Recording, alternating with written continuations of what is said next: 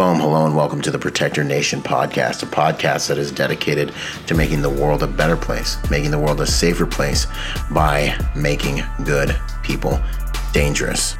In this podcast, we're going to study and understand what it takes to protect your family, to protect your loved ones, because we all know that you have a few basic needs, food, water, and shelter, but you also have the need to protect those things in a world and society where evil runs rampant and is sometimes left unchecked. Learning how to protect yourselves and your loved ones is becoming more and more important. And so we strive to raise the level of accountability to those who would do evil on this planet by making sure that the sheep, that the flock, is more well-versed in protecting themselves and their loved ones. If that sounds interesting to you, then sit back and enjoy the show. Out.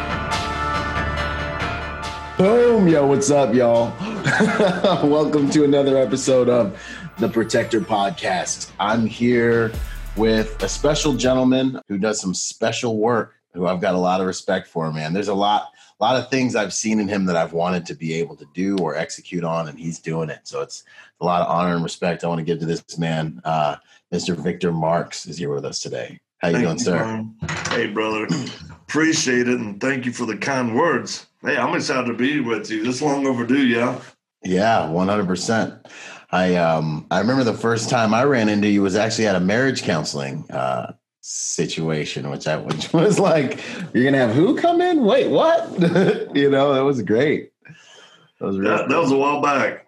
Yes, sir. It was quite a while back, but good stuff nonetheless.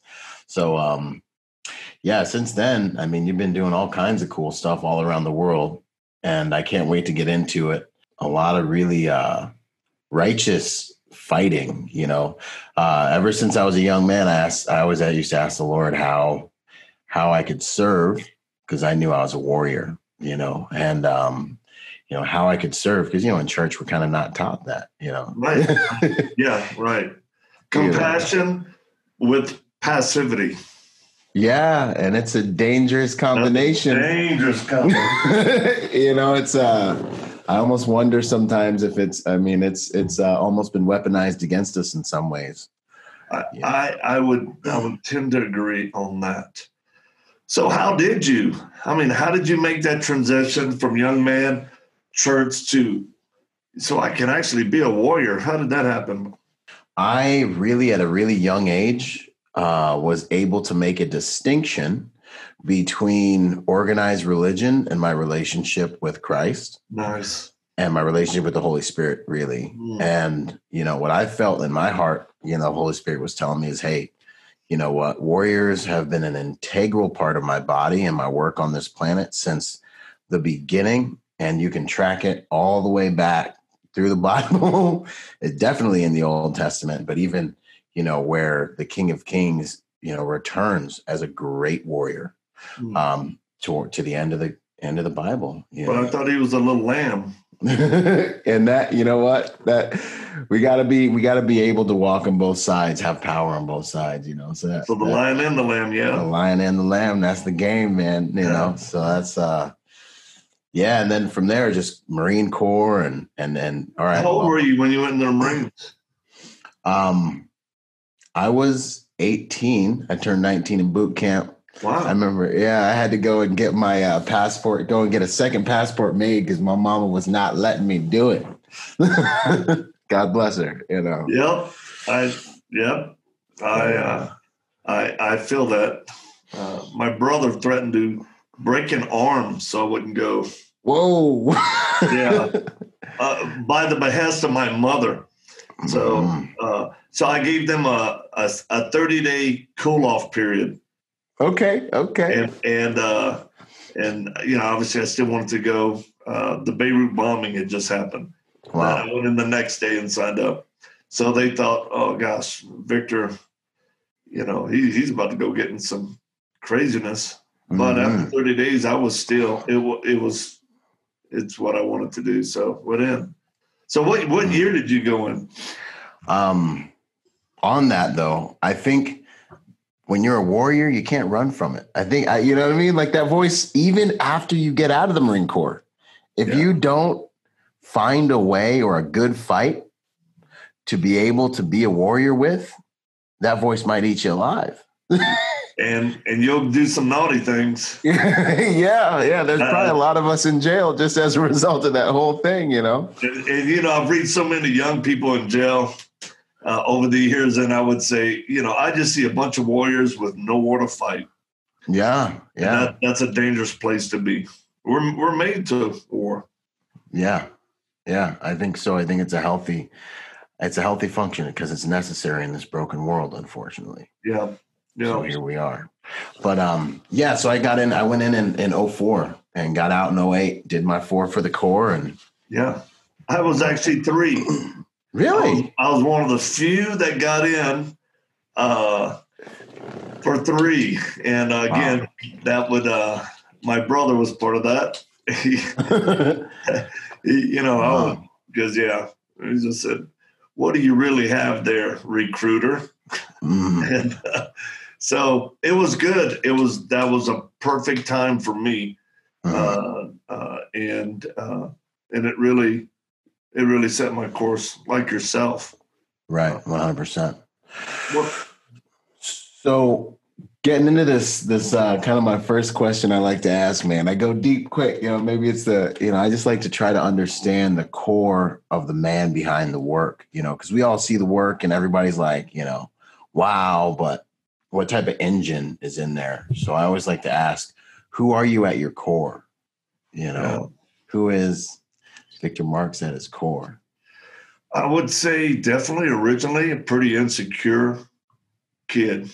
That always wanted better, both mentally and physically, but definitely insecure as a young man, as a kid, as a teenager. But I had a will to want to be what I felt like I had a warrior's heart. I just needed the skills. So that's what really set my course early on. And I learned to find men who could impart skill sets, wisdom, knowledge on multiple levels. And, physical was obviously the first because that's what normal young men are, where it starts, I think, right? Right. And nothing wrong with that. Yeah, it's a foundation. And then it moved into the mental mindset and training, which I realized was so essential because you can only throw a punch or kick so many ways. And after, tens of thousands of reps or putting it on people, you go, well, there's got to be more to this. Yeah. Right. Sure. And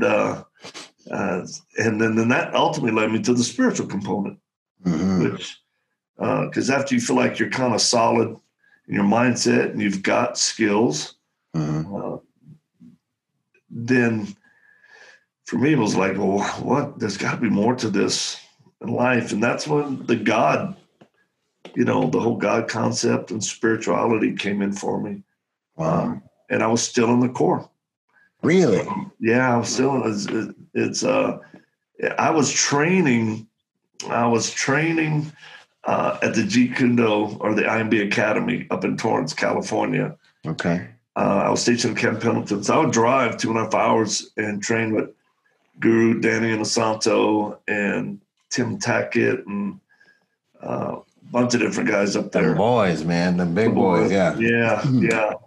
And I'll never forget. It was Richard Bastilio. He saw, because I'm a Marine driving 2 hours to get there to work out, and I liked that was a time frame. I liked to fight. I just wanted to scrap all the time, and he wisely, I never forget, man. He put me on a bag, okay, and made me jab for 3 months. 3 months. And I hated him for that. I thought, you better let me get in here and get some. Do something. It's like making me wash dishes. What you doing, man? Exactly. Let me be a chef. And I probably can't half wolf them. I can't wolf half of them. But I can try. But we're going to have fun. You'll have fun watching me. And he knew it. And, I saw Mr. Mysterio later in life, actually in Hawaii, when we had, very large martial arts academy there. Uh-huh. And I saw him. He came out and I said, "Hey, do you remember a little Marine, feisty little dude who you kept on a bag for like 3 months?" And he started laughing. And I said, "Well, yeah, that's me. And I just want to thank you."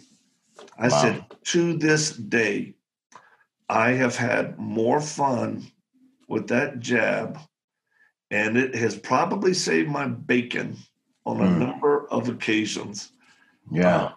And just thank you. So, yeah, that was, I did learn how to do that. I realized I was an ordinary guy who, wanted to do extraordinary things, and it would require me finding great men that could, would be willing to give me some crumbs and help me along the way. So they were a group. Professor Wally J was another one. There's a lot. Joe Lewis, Bill Wallace. And then the core, I would train and fight anybody from any system at any time because I just was eager to learn. Yeah. And believe me, I got my lunch served to me plenty, but I'd always go back for seconds, which guys would say, "Man, you're a tad bit crazy." Well, I say, "Crazy with a K. Crazy with a K." That's what's up. So wow. So that's kind of like the genesis of the climb that a lot of us men are trying to do, really. Yeah. You don't even have any idea what you're really getting into. You're just drawn towards the grinder, right. The crucible, to try to really find out what you're made of, maybe make yourself into something. And now, for those who don't know, what are you into? What are you all about now? Where has it brought you? Well, because you do a way better job. Because you're doing a lot, man. Yeah, it's. I know this. When I die and go to heaven, I think my lamp will be out of oil. Good. And I've got a wife that probably runs a little bit hotter, a little bit faster than me, and that's outstanding. That's if there's a secret to some of my secret sauce, it's that woman.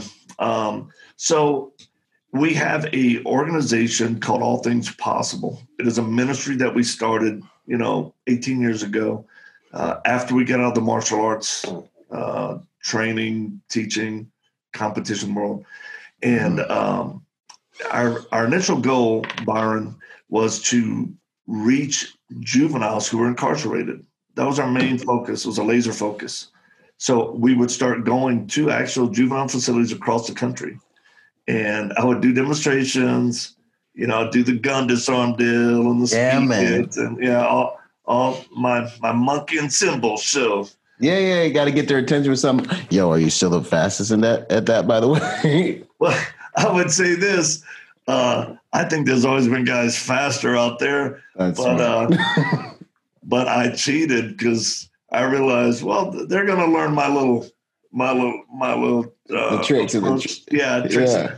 So I started pulling out the magazine at the end of it, and then people were like, well, okay, well, I don't think I can do that fast. And then exactly.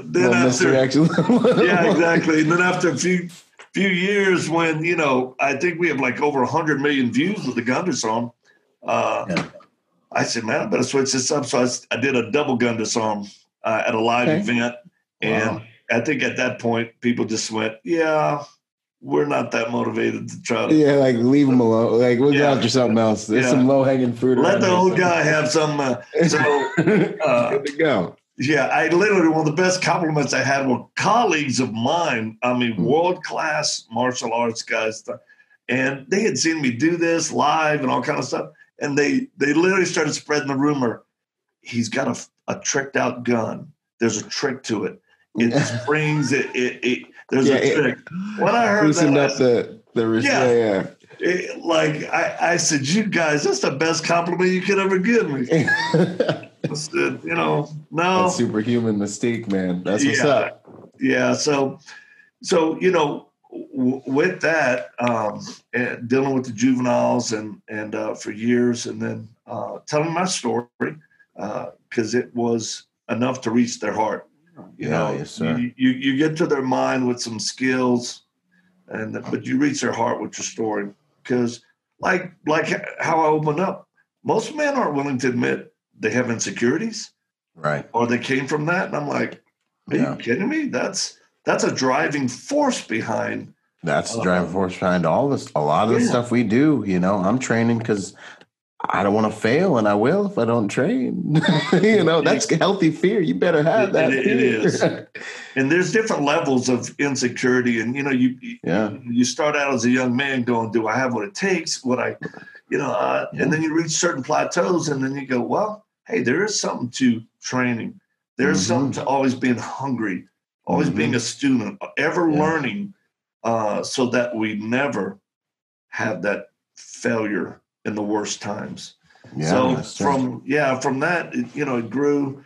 And then I really tried to be a preacher, pastor guy. Cause I was hanging around and good guys. And of course, one of your principals, Greg Laurie, discipled me at his home. And I actually trained him, right? I trained him and his son, Topher. Wow. So he actually came into one of my karate schools one time. He came in and said, hey, I need to learn how to train. And this was on the front end of threats and stuff was starting to happen. Oh, yeah.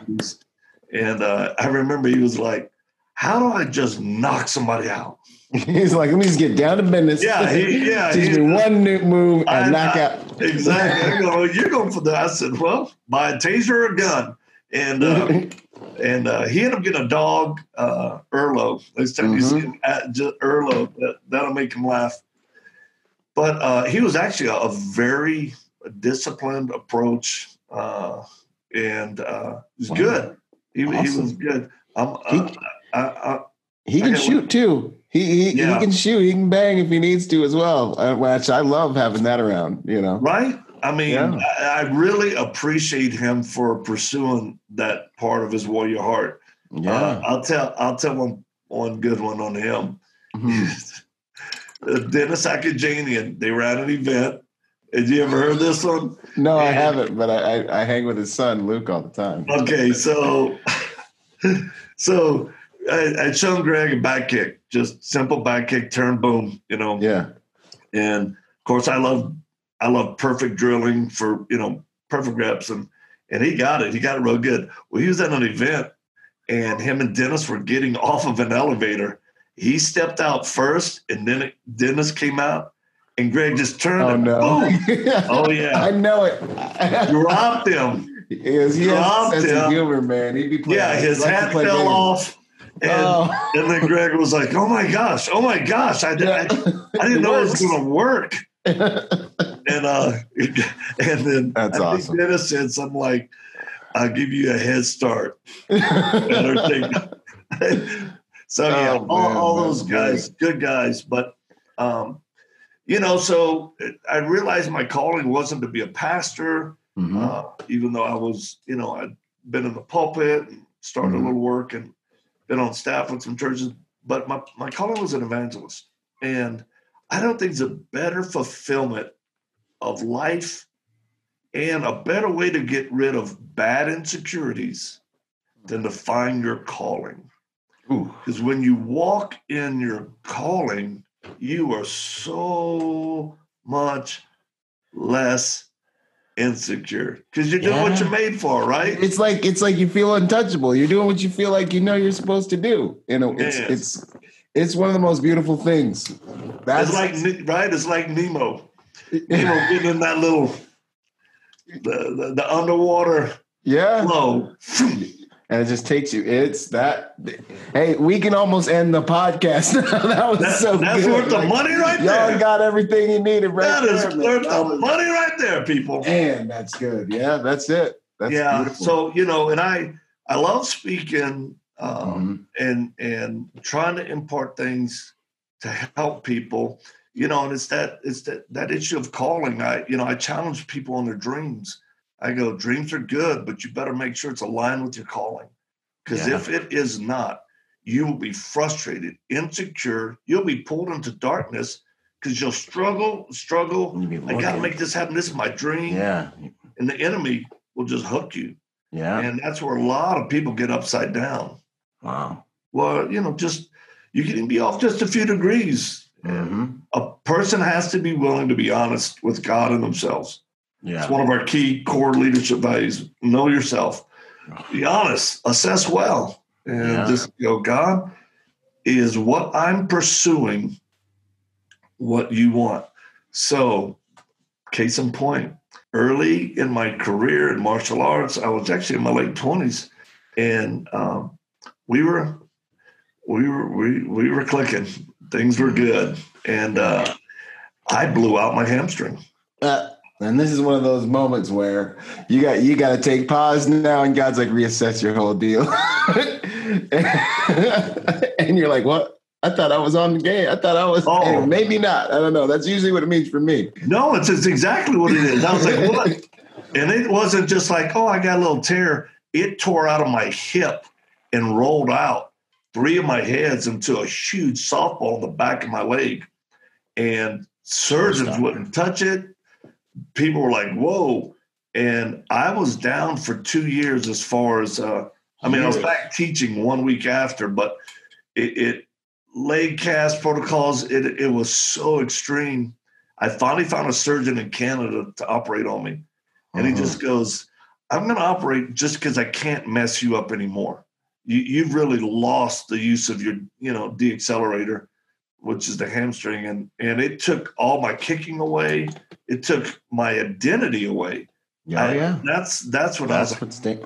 Whoa. Yeah. I was like, well, God, I thought, and this was your will and way and what kicking. I'm known for kicking. This is my thing. This is my thing. I had gotten, again, some of the best instruction early on. Yeah. And so I just had to trust God that he had a plan through it all. And it was hard. I think, and obviously he brought you through and he delivered it. But on that, I think it's something that's good to know. I think this is the type of thing that happens to a lot of vets getting out of the military, So I wrote that book, Finding Meaning After the Military. And I think a lot of it is, you over-identify with where you've been and what you've gone through and who you are, your hierarchy and needs. You're up here at the top. You got your food, you got your shelter, you got culture around you supporting you. You maybe got a little rank after 4 years or so. You've got this hierarchy of needs built up, and then you leave, and that thing turns right back on its head. And who are you without your camis on? Can you make that transition? And then the identity you built. I'm that squad leader who led guys in Iraq and did all that. You're out here in the 1st Civilian Division, get a little stressed out, got a couple of drinks, get kind of comfortable, get a little pot belly going, telling the same story. Your wife don't care about your stories no more. She heard them too many times. People don't even believe you anymore. Yeah. And you look in the mirror, and the atrophy of that identity, I think, is what wipes a lot of us out, and that inability to transition, Yeah, that's and to good. find your way, man. Yeah, kind of understanding, where you came from and what's going on with you now, I guess, rolling into. So what is your ministry doing? We're going to talk about it quite a bit here in a minute, but just so they understand the full spectrum, what are you guys up to now? Yeah. Well, we've really, I would say, extended our tent pegs to help people who've suffered from trauma. That's the core of it, starting with children and women. In the last 5 years, we really, I think we got on the radar for helping children and women in Iraq and Syria because of ISIS. And that we were invited to go up into Iraq right after ISIS had hit. And it was through that we entered a whole new line of effort and initiative that I didn't see coming. And it has turned into us having safe houses, multiple little fobs out there as far as reach and location, and recovering and rescuing women and children from ISIS during the heat of it all, and during the heat of the fighting, pulling out orphans whose parents were killed, facilitating things that are absolutely beyond belief. And Really? And I think we've locked in. We're over 70 missions right now and have helped over 40,000 kids and women. Yeah. Wow. 70 missions deep, 40,000 lives, kids and women rescued. Yeah. What we encompass, and we really don't like to use the term rescued. Recovery is good. Trauma care. We go into camps. We deliver by affecting them. Those thousands were either, and it varies on the scale from like super intense. Okay. Like how intense? Like how? Yeah, I'm saying like. Well, I mean, I guess when ISIS is shooting at you, and dropping mortars on you, and you're required to hurt their feelings back. Pretty intense. And, a good way if people are interested to see what we've done, there's a movie they can view now. It's called Free Burma Rangers. And Free Burma Rangers. Free Burma Rangers. A fellow named Francis Chan called it the best Christian movie that's ever been made. Huh. It's a documentary. So Free Burma Rangers was founded by Dave Eubank, and he's one of my closest friends in life. And I was in Burma with him because that's where he has started in his basis ministry, Thailand and Burma. He is people call me the spear on some things. That brother is the tip of the spear. Wow. Where I laughed because I ended up bringing him into Iraq and get his teams going. And he's like, "Hey, can we stay at your team house?"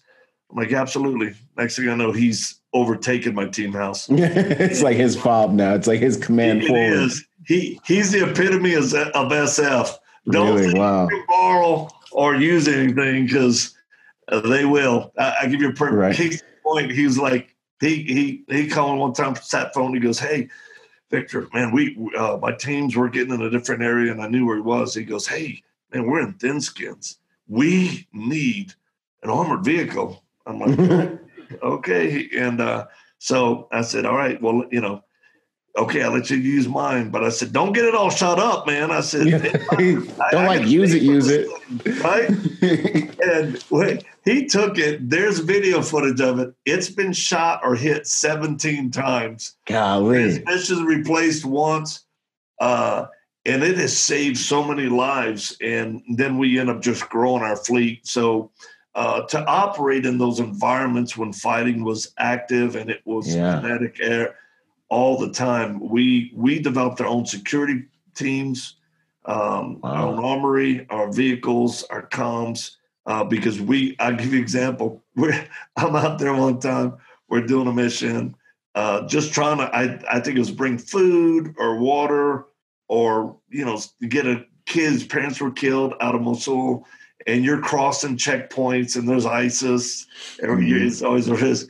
But I remember we were, we bumped into a team, a soft team. Okay. American.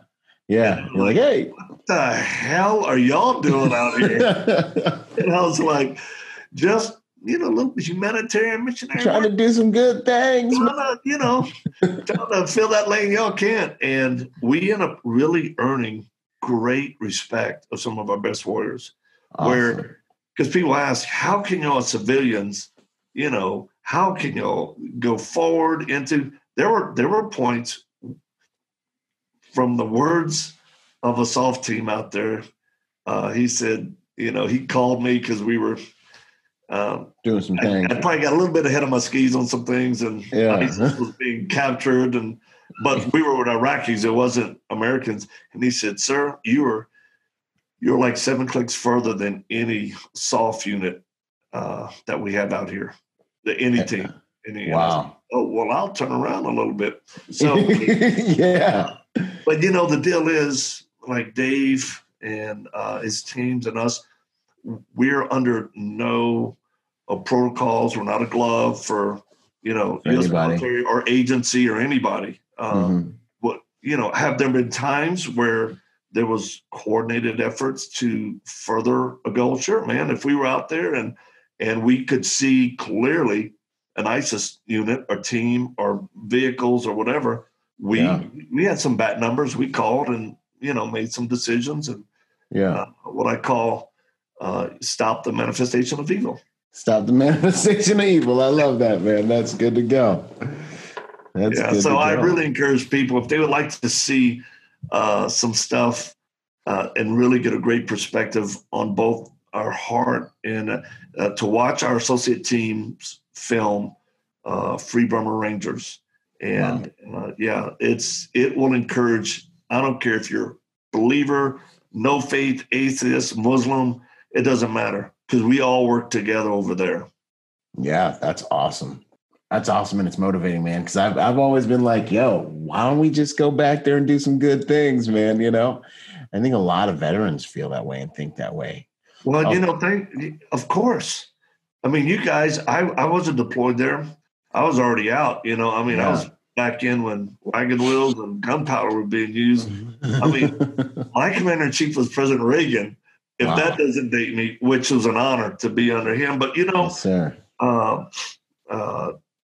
would say this, that we've built out teams and brought vets back to do security and other things, and it has been healing. It's been emotional for some, and others, it wasn't a good fit, or we had to turn some guys around. Yeah. But that's one of the really unspoken, quiet benefits of our organization when we do work. Because, even right now, we still are in position of doing things from Cambodia to Syria, Iraq. We've got a presence in Turkey, and doing stuff that's it's humbling. So in these countries, the mission is to disrupt what's going on with the human trafficking in these countries and retrieve these, victimized demographics, essentially. Yeah, I would put it this way: we identify, right? Mm-hmm. We put a lot of effort into identifying what are the key issues that cause them the greatest trauma, and sex trafficking is certainly one of them. Byron, I'd say that kind of our 3-prong approach is to identify, interrupt, and then restore. So we identify what is causing issues, what is causing trauma for women or children or the innocent, and it varies from terrorist activity to traffickers to just bad people in general. And we go in there, we really have a thorough process of intelligence gathering to make sure we know who the players are, both good and bad, who the actors are, the nefarious, and because we do things that I tell people this. I believe in angels. I believe in prayer. I think it's essential in fighting against forces of darkness. And I also believe that God has gifted men and women who have skill sets and knowledge, most from former military or the intel community who, it's a benefit to work as a team and compile that team. So we identify, then we seek to interrupt. And sometimes the interruption means we insert risk for bad people, make them know there are consequences, because justice is a part of what we believe in. It's not what we go after. And I want to really clarify, I don't like using the term rescue, and I don't like even the image of us being door kickers and pipe hitters and, popping smoke and repelling upside down with the cable in our mouth. I would say we're pretty capable, and it's those backgrounds. Yeah, backgrounds matter, and mindsets. And then the third is to restore, because ultimately, we're there to help restore the lives of kids and women who've been traumatized. And case in point, Cambodia. We get a call from our team lead out there. She's a female who runs a safe house in Cambodia for those who've been trafficked, and she's a blonde California girl. Wow. Yeah. She stand out in Cambodia. Oh my gosh, right? Because when I travel overseas, I do what I can to blend. And right. So this gal, she's a type that would walk up to a trafficker, and she would go, "So this little girl, how much is she for sale for?" Not rent, for sale. I want to buy her. And the guy would be like, "Well," and she would say, "Does her family owe you money?" Whatever. They'd come to a price, $200 or whatever. And she was, "Okay, I'm going to buy her." And taking her to my house. And she'd give the guy the money. And then the guy would say, "No." 400. Well, maybe a little more. Yeah, right. And this sweet little blonde girl just go, "Well, that wasn't our deal, and I'm taking her." When she went to leave, and the guy grabbed her. Yeah. Turned around, wham, wham, wham, wham, boom, and then grabbed the girl and walked off. What he didn't know that she did time in prison. She was a pimp. A full-on lesbian. She was a drug smuggler for the Mexican mafia. Hardcore. That's what's up. He thought it was just some blonde that was just going to be okay. Oh my gosh. And I'll send you a picture, but actually she's on our website. It's House of Refuge. Refuge on our website, victormarx.com. You can find out. So Holly calls me and she's like, "Hey, we got a girl, man, that was attacked by a wealthy businessman here. He lured her away, and he had been doing horrible things for years, but trafficking her. But he got her. He beat this girl. He raped her. He poured battery acid on her face." Why are we doing that? Yeah. And then he cut off one of her hands, and he left her to die. I'll send you the picture. No. It is smelling sauce. It is smelling sauce beyond. This is what evil does. Yeah. And so our team, she got put immediately in a little village clinic, and she was going to die. She wasn't going to survive that. So we had our team go in and I would say a tactical extract to get her out, because they weren't going to let her out. The people there needed her to die for the businessman, right? It's all about money and corruption. So we we got her out. So we went to a hospital, big one in Phnom Penh. They did 3 life-saving surgeries immediately, right? To save her. And then my team lead, she calls and she said, "My spidey senses are clacking." She goes, "I got a feeling the guy found out she lived, and that we took her out of the other place." And she goes, "Can we go ahead and get some security? We need guns." And in Cambodia, I said, yeah. So see, here's how we operate. I knew what it would cost to do what we did. We wired $40,000. Boom. I go, do what needs to be done. Upscale everything. saved this girl's life. Guess what? I think it was 2 days later, and it's on closed circuit. These guys, 3 guys come in to bump her, to kill her. And they're like, hey, yeah, her dad sent us to check on her. The girl's an orphan, man. Yeah. So they read it all well. They protected her. They never got to her. And we ended up saving her life, taking her into our safe house. She's a Buddhist. And, you know, we have faith, but we never try to convert anybody. Because I think if you can try to convert someone else can unconvert them. So we just go, well, let's just live the gospel. God will do what he wants. Yeah, he'll do what he wants with that heart. That's his business. Oh, yeah. And boy, she was drawn to love. She's sitting in there watching people have Bible studies. She goes, what is this? And she gives her life to Christ. Wow. And we had a friend of mine, Mark Geist. His call sign was Oz. And he was in a movie, 13 Hours. Yeah. So Mark's my neighbor out here. He comes, we do shooting together, getting a little bit of trouble. Yeah. So Oz is like, hey, I know somebody at MIT who has offered to give her a prosthetic. And so we flew her from Cambodia to here. Wow. She got fitted. She got a prosthesis. And then she was on radio. And really? TV, people were like, and then spoke at a university. And here's one of the things that she says. I thought I was dead inside before I even got attacked.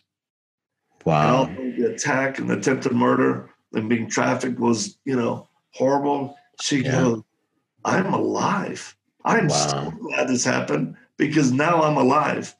And where we stand on that, the justice piece, and kind of a pretty good rabbit trail, but right now we've got a warrant issued for the guy, and we got Cowboy Teams hunting him down, and we got some good things going. So he will pay a price. And I've had people call me, hey, let me just go smoke the dude. I said, well, killing is easy. Killing is easy. That's a good one, man. Killing is easy. Killing is easy. I said, we need to make him pay and then leverage him in front of all the other guys. Because, you put someone down, it tends to go away quick. But, man, you get them arrested in court, high-profile case, and then in jail. It's like Weinstein, right? It's So sends a message. It's you make an image, you send a message. It's effective on the battlefield and in society. It affects human beings. So that's part of our interrupt. Yeah, that's good to go. Risk, and that's just one country. Yeah. Wow, man, that is amazing. That is amazing. And the thing that's amazing. The thing that gets me is like, something I try not to forget about combat is like, and hopefully this will move other people, but like that's one story, one outcome. And this stuff is happening 24/7 right now. There are people, who are locked up, who are just staring through some bars in a kennel somewhere, if they're even allowed to stare at something. And that's happening right now, always on this planet. Let me just speak to that because it's easy to get caught up in really some of the hype of this. And I'm sending this link to you right now for House. Yeah, yes, sir. All our links, we'll get all the links at the bottom of this episode, so everyone will be able to chase. Take a look. Yeah, plug everything. Now, but people tend to get moved by what's sexy or high profile and intense. Yeah. And if it wasn't for us bringing this to light, no one would know. Right. And although there's a lot of weird stuff that goes on, like right now, I think the Christian community is being electrified by the, pedophile rings and, and I just say this as someone who, that's part of the restore, what motivates us to do this is I was abused as a kid. I was tortured and left for dead in a commercial cooler. And that's one of the catalysts that really drives. Yeah. It drove me in a negative way for years until I really allowed the Holy Spirit to lead and guide me. Because being driven, it can power is a problem without purpose, man. Power is a problem without purpose. Yeah, I'm saying. You start going head hunting. And I remember one point, and I'm just being transparent with your listeners because I think they're probably mature audiences. Yes, sir. You get around, you work around this type of evil and darkness so long, it's easy to get pulled into to move from the gray to the dark.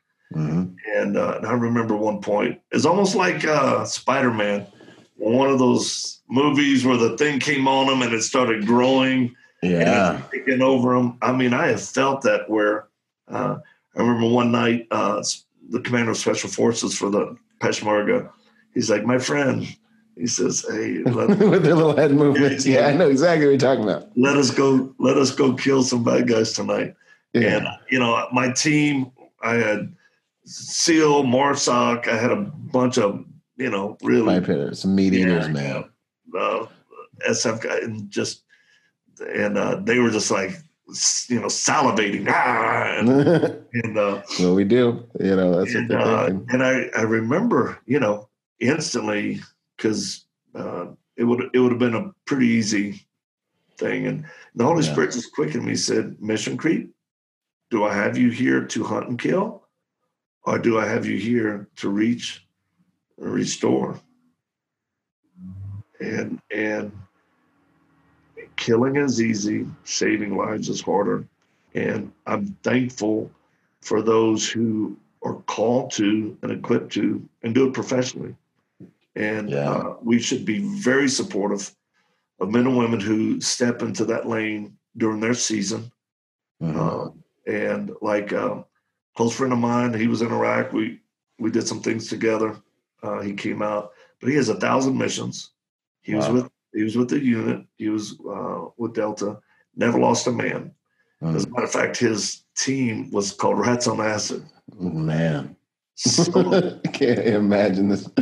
Yeah. To get that call sign, geez, man. Right.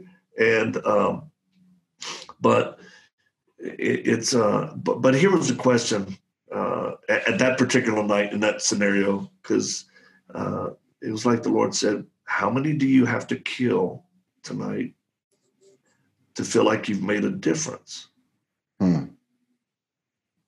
And I started counting. Well, you're like, well, if I take out, because you're not bargaining with yourself. We did, if we did 10 or 12 guys tonight, I think we can move the needle.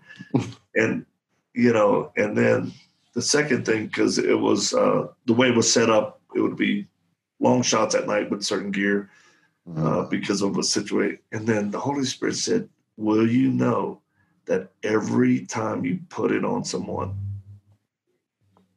that they are truly the deepest part of ISIS? Or will you? Or is it just circumstantial warriors, Or they? Dude, were they just some poor kid they picked up and were like, hey, dude, we'll give you a rifle and a couple of bucks, You can have a couple drinks with us, maybe some virgins when you die. Like some kids like, oh, okay. Like sure beats raking the gravel for the next 10 years in front of my dead father's house, And you know what? It's that's the power of God's Holy Spirit to direct a warrior to do. Now there were other times where it was no doubt, it was like, well, this is game time. Stuff needed, and I'm thankful for people and situations and all of that. And but that's the thing, because I've had people contact me, hey, I want to go. I said, hey, we're not there to kill, man. That's, as a matter of fact, if we're engaged in a lot of junk, some aspects we're not doing our job right. Something went wrong. It's like we're just trying to reach women, kids, and then so right now, like our last pump into it, we made it into Syria under the worst conditions possible, and then made it to an ISIS confinement camp. So really, yeah. So a lot of people don't know just because, lack of coverage or whatnot. But so when ISIS lost their final strongholds in, Raqqa and just different places, they lost the cities and Baghouz and so they had to put the women and children somewhere because there's thousands of ISIS women and their kids. So the guys you put in the camp killed other ones, a lot of escape. But the women and children are in a camp called Camp Al-Hol, and it's in Syria near Hassak. And there's 70,000 of them in there right now. 70,000 right now, today. Today, as we're having this conversation. They represent 50 different countries that had to be put in a prison, an outdoor prison, after all the fighting. And they're in Camp Al-Hol, and they came from Syria, Iraq, but that was their last strongholds. And so we did a mission to get into the camp. Wow. To infiltrate the camp. Yeah. And,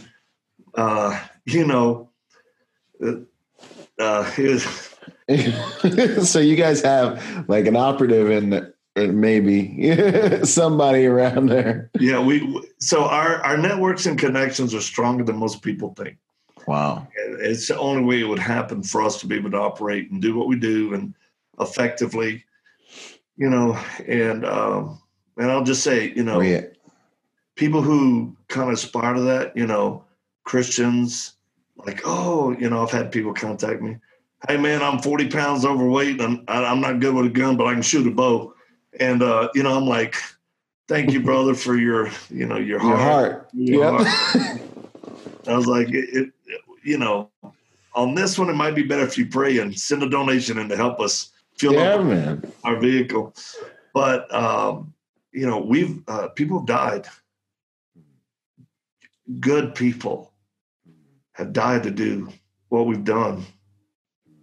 And, it gets very real. So, yeah, there are times where I tell people, I want to come back and tell my wife, babe, ISIS was to our left, was all right. So there I was. Yeah. Belly of the beast. Yeah. And my wife looks at me and goes, yeah, I know. I was next to you. Good to go. All right. So cool in my mind. Yeah. Yeah. So my wife has been on some of our most outrageous, amazing operations and awesome. Yeah. And even 1 year during the fighting, because I was doing so many pumps in and out, my wife and I, because we decided to bring our kids. So we brought our kids into Iraq, put them in our safe house. And when we would bring kids in from the war zones, the front lines, our children would take care of them. Wow. And that's an amazing experience for some kids. I tell you some perspective right quick. Yeah. You know what I'm saying? So that's what they did for the summer. They come back and their friends who go to Camp Kickapoo. Like, where did you go? I don't know. We're calling it Camp Iraq. Iraq. Yes. So in that sense, we're unique and my wife is just an amazing, amazing woman who, courageous, faith-filled, as a former, she was former Miss Fitness USA. She's a black belt. She was a competitor. She knows how to move and groove, shoot platforms. But again, the purpose is just, we always felt like we've had to be prepared so we wouldn't have to be paranoid. That's, prepared so you don't have to be paranoid. That's outstanding. It's the way to live. What would you say is the biggest obstacle you've all had to overcome in your field work? It's a great question.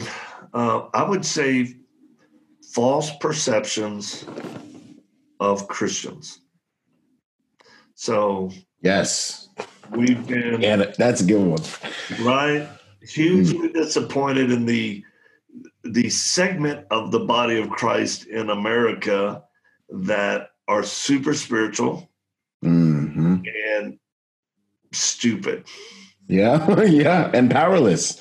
Like it's just emotional haberdashery. It's like emotional gymnastics and It's talking. So much of this. And I give you a funny example. It's embarrassing, actually, when you're a Christian. Yeah, I mean, it's like it really is. So I got invited to go to the NRB. Yeah, and which is the National Religious Broadcasters deal. So there's people that want to interview me because we have to do media for nonprofit and whatnot. So I'm like, okay, well, my team, we were flying back from Iraq. It was going to be one of my first, so I'm coming back.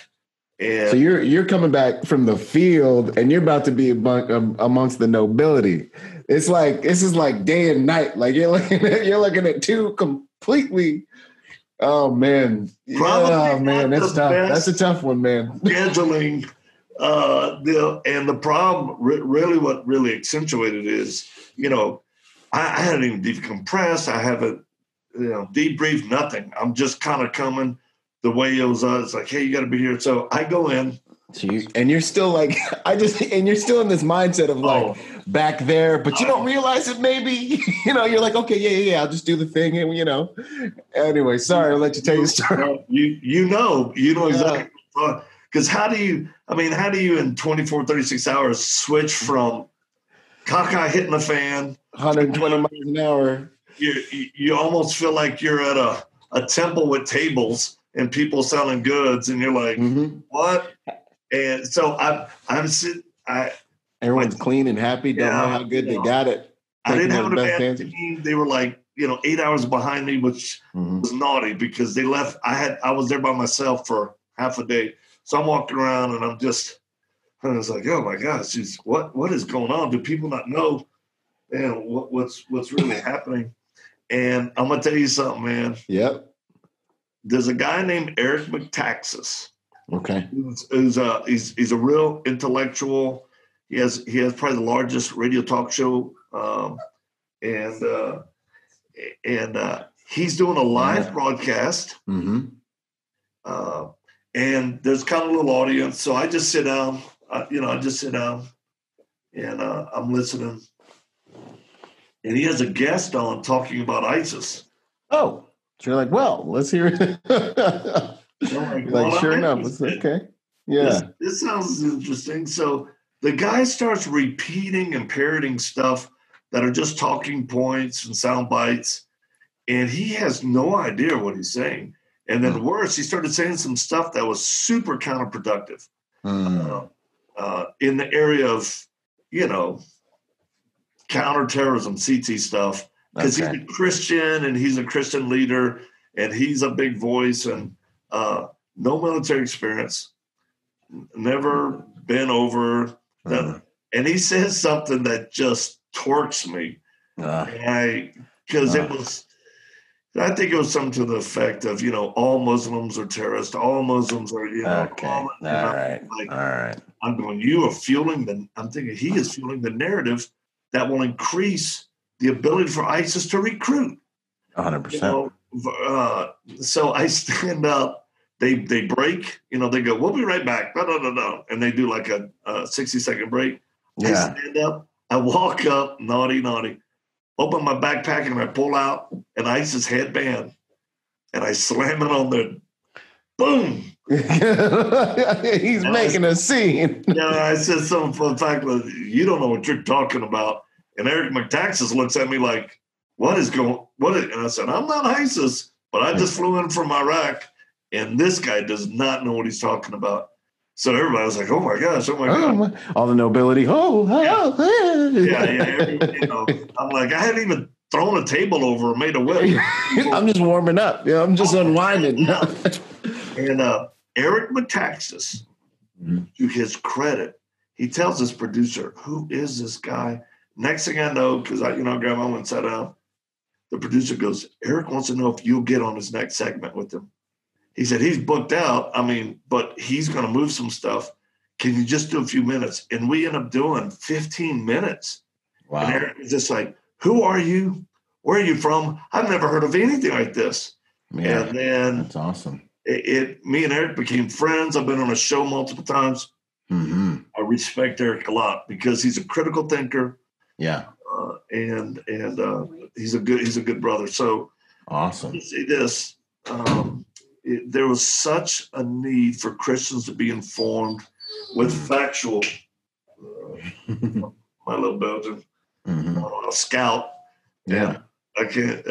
That's awesome. If you go to our website, you'll see Super Scout. She's a Belgian Malinois. She's one of the few dogs that has ever been nose to nose with ISIS fighters. Yeah, and then within 2 hours, kids holding her and hugging her for therapy in our home in Iraq. So no, we have one that we work with on one of the church campuses, nice. And yeah, she's bite and bomb trained and all that. And 1 minute she's rolling with us on whatever we need to deal with. The next minute she's everybody's petting her. Call her Oma War Dog. Her name's Oma. But yeah, good, awesome dog. Good switches. Yeah, but. So, yeah, we have a daily news brief that we send out free right now to anybody that goes and signs up for it. But it's put together by analysts, by journalists, and we're presenting facts every day, not just emotions or feelings or rumors. And we help people really separate what you're hearing on the news or reading on the internet because it matters. We need to be critical thinkers. Who are willing to challenge what somebody says for factual, so that we can make the best well-informed decisions. So yeah, people can sign up for that at Victor. Where is it? Where do they find it? VictorMarx.com, and I think it's /brief. I'll send you the link. It's an easy sign up, and we've got almost a couple thousand people following us just the first week of doing it. So yeah, pretty cool. Awesome. Yeah, for sure.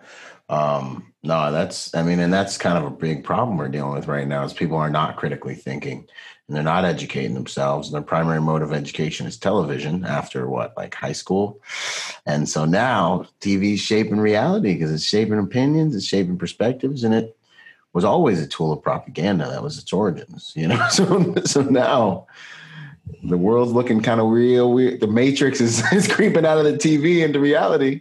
Yes. And even people from higher, just because somebody has initials in front of their name, it doesn't mean they're critical thinkers. No. In fact, usually it means they're not. It means they've been taught studied how to think a certain way in a narrow lane, in a very good and effective way, maybe. But you get them in a paper bag without a study guide, or you put them in a paper bag without letting them study it first, they might not be able to, they might drown in a wet paper bag. It's the truth. We had lunch with a think tank group and in DC because, people started wondering, how in the world are you doing what you're doing, who you're meeting with? And I tell them, well, God has opened up some doors. And so I share with this think tank, one person in particular is, known and all that. They go, okay, I heard about this. What is this? And I told them that the imam who signed al-Baghdadi, the leader of ISIS at the time, PhD for Islamic studies, and is the Yoda on thought thinking among the Sunni aspect of Islam, contacted some of our guys in country and said, I'd like to meet with Victor Marx. And they called me. I was in the U.S. at the time. They're like, hey, man, this is the guy. And al-Baghdadi wanted him to be the spiritual head to help them with ISIS because he was his professor and all that kind of stuff. I said, he wants to meet with me? I said, this sounds interesting. Yeah. To say the least. To say the least. And I'm like, why? And they asked him, they said, he's been watching you. They've been watching you for 2 years. Mm-hmm. And they call you a man of the book. Okay. Because you care for the children of Iraq. Doesn't matter if they're Muslim, Sunni, Shia, Christian, Yazidi, they really know you care. So we did. We flew. It was a 72-hour mission. Wheels up, wheels down. Met with them. And the first question I asked him, I said, we sat down and I had my security, but but you're in country. You're in country. Yeah, man. Okay. Our QRF was us. So you're committed, right? You're in God's hands at that point. Well, you do. You just. I mean, you always are, but you really are at that point. Really, it's a pucking factor. Yeah. And I asked him my first question. I've got my Terp, and my Terp was with Delta for years, and sweet, the Iraqi American, really super scored away. And I said, ask him. We did our greetings. I said, ask him if he wants to cut my head off. And my Terp looked at me and said, "Wow, you just ain't cutting. You just had to jump straight to it." I'm like, hey, yeah. I said, ask him. He goes, I do not think this is a good idea. And my security guys are going, oh my gosh, he just went right to it. I said, ask him. So he did. And the guy leans back, the professor, and he just starts laughing. He goes, why would I want to why would I call you to cut your head off? He goes, oh my gosh. I said, I'm just asking you, Americans and Christians in America, we're seeing beheadings all the time. Yeah. That's what they were doing. I said, so I just want to get right out there. We laughed and had the best time. To this day, he's a dear friend. Really? And I've been able to share my faith, the gospel, and my testimony with people that some of these Christian leaders in America would never get an audience with. Never. And that goes back to that uniqueness of my calling, and that I had to be my fingerprint, my thumbprint, to who God made me to be. How does evangelism work out for me? And I had to separate myself from going, well, these guys used to be my peers, but I can't run in their circles or try to appease them because they can't switch my role. So to finish the deal with the think tank person, I tell them the story. And then I told him, I said, because of that man and me taking the risk, us developing a relationship, he was the one that brought me to a location in Iraq where a bunch of persecuted Christian families were hiding out. He brings me in there and he goes, these are your people. These are Christians. And this is wrong. And he asked me this, Byron, where are the Christians of America? They're not taking care of the Christians here. Oh, man. So because of him bringing us there and me developing a relationship, we got those Christian families, men, women, children, out of Iraq to a safe haven. Really? And there's a bunch of them. So that's part of the stuff that people will never ever know. And so the think tank leader looks at me and goes, I don't believe you. At this lunch table with other people around, go, they said, I don't believe you. And I went, oh, okay. All right. I kept eating. Yeah. You know what? It's just too beyond him to even, and it's just, and when you know who you are and what you've done, it's like, it's like, what is that's the hot sauce? Yeah, that's exactly what I'm back to. And then they were stunned that I had no reaction other than that. And I think at that point they realized, oh my gosh, this is true, because this guy doesn't give a flying squirrel sack whether I have his approval or not. Yeah, like who are you? Like, yeah, I'm just like, it doesn't really matter if you believe it or not. Yeah. It happened, and things are happening, and I want the mission, not the credit. Right. Anybody, all you guys I'm just going to do the mission because that's what matters. Lives being changed. I'll be a light for God in darkness. And to their credit, they were so stunned. They mumbled this out loud and they got busted. They go, oh, I've never even been to Iraq though. And then they topped it with this. I've never even met a senior Islamic leader. And Yeah. I didn't say it, but because it was obvious, painfully obvious, I was like, man, you're shaping policy for our government. Yeah. Yeah. Regarding These terrorism, things. Islam, and I'm just like, so yeah. That's how it is with the nobility, man. That's how it is. That's how it is. It's how it is. A lot of guys.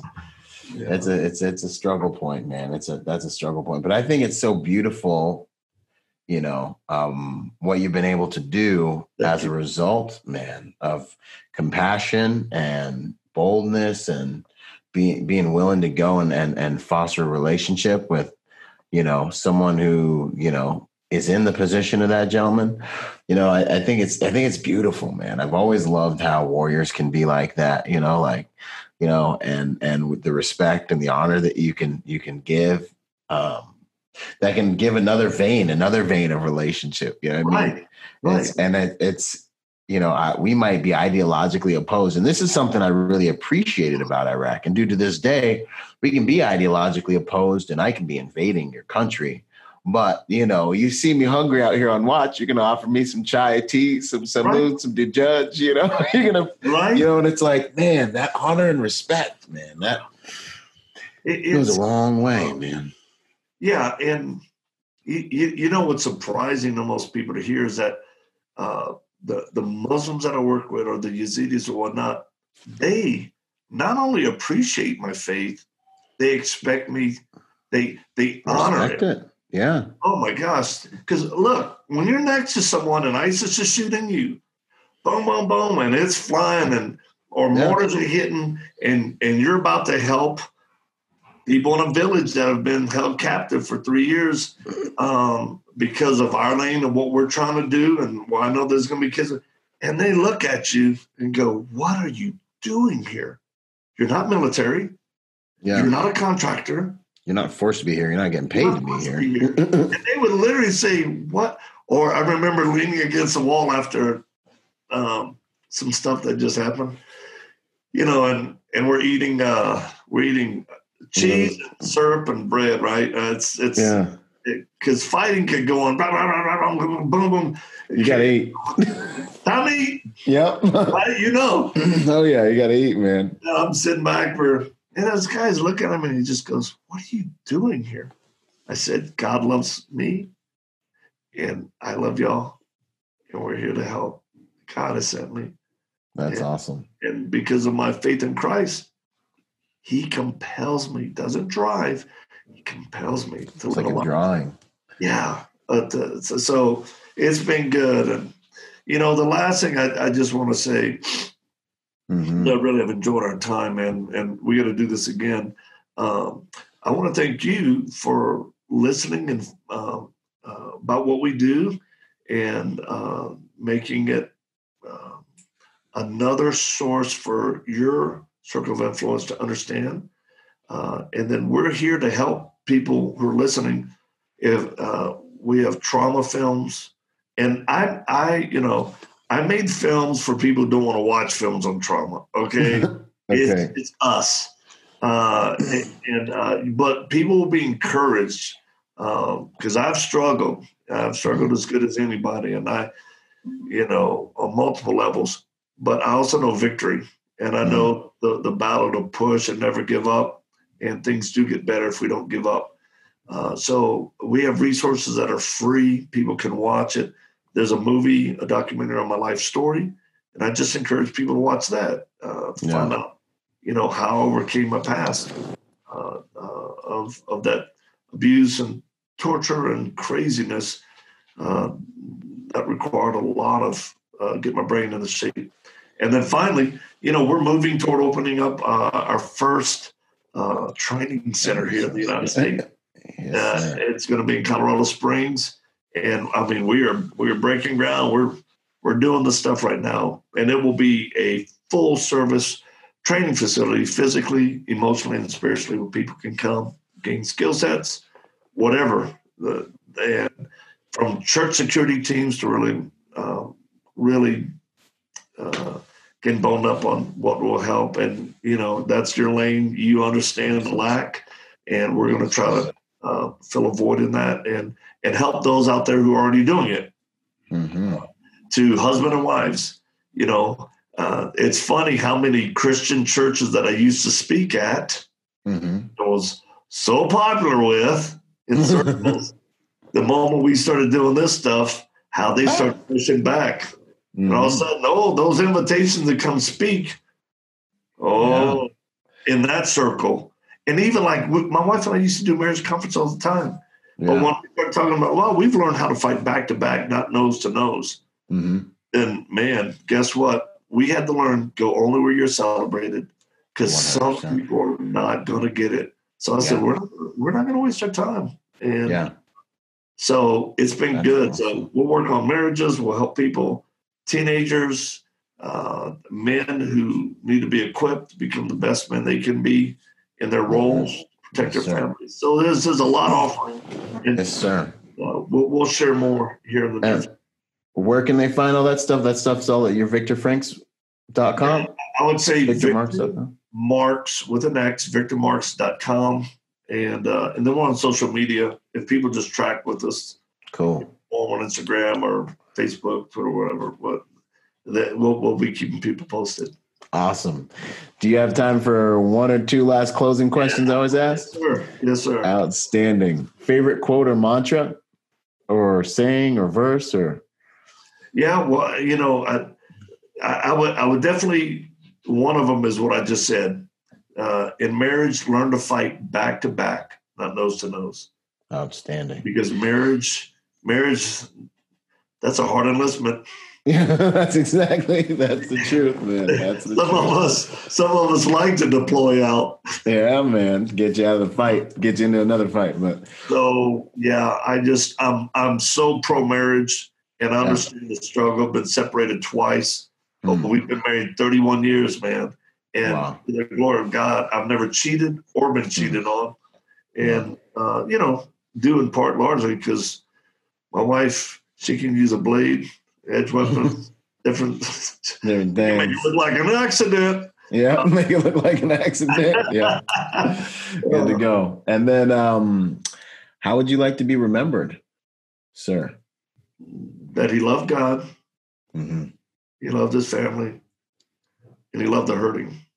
Yeah. And and this is hard to express, but I know a lot of people have called me a good man.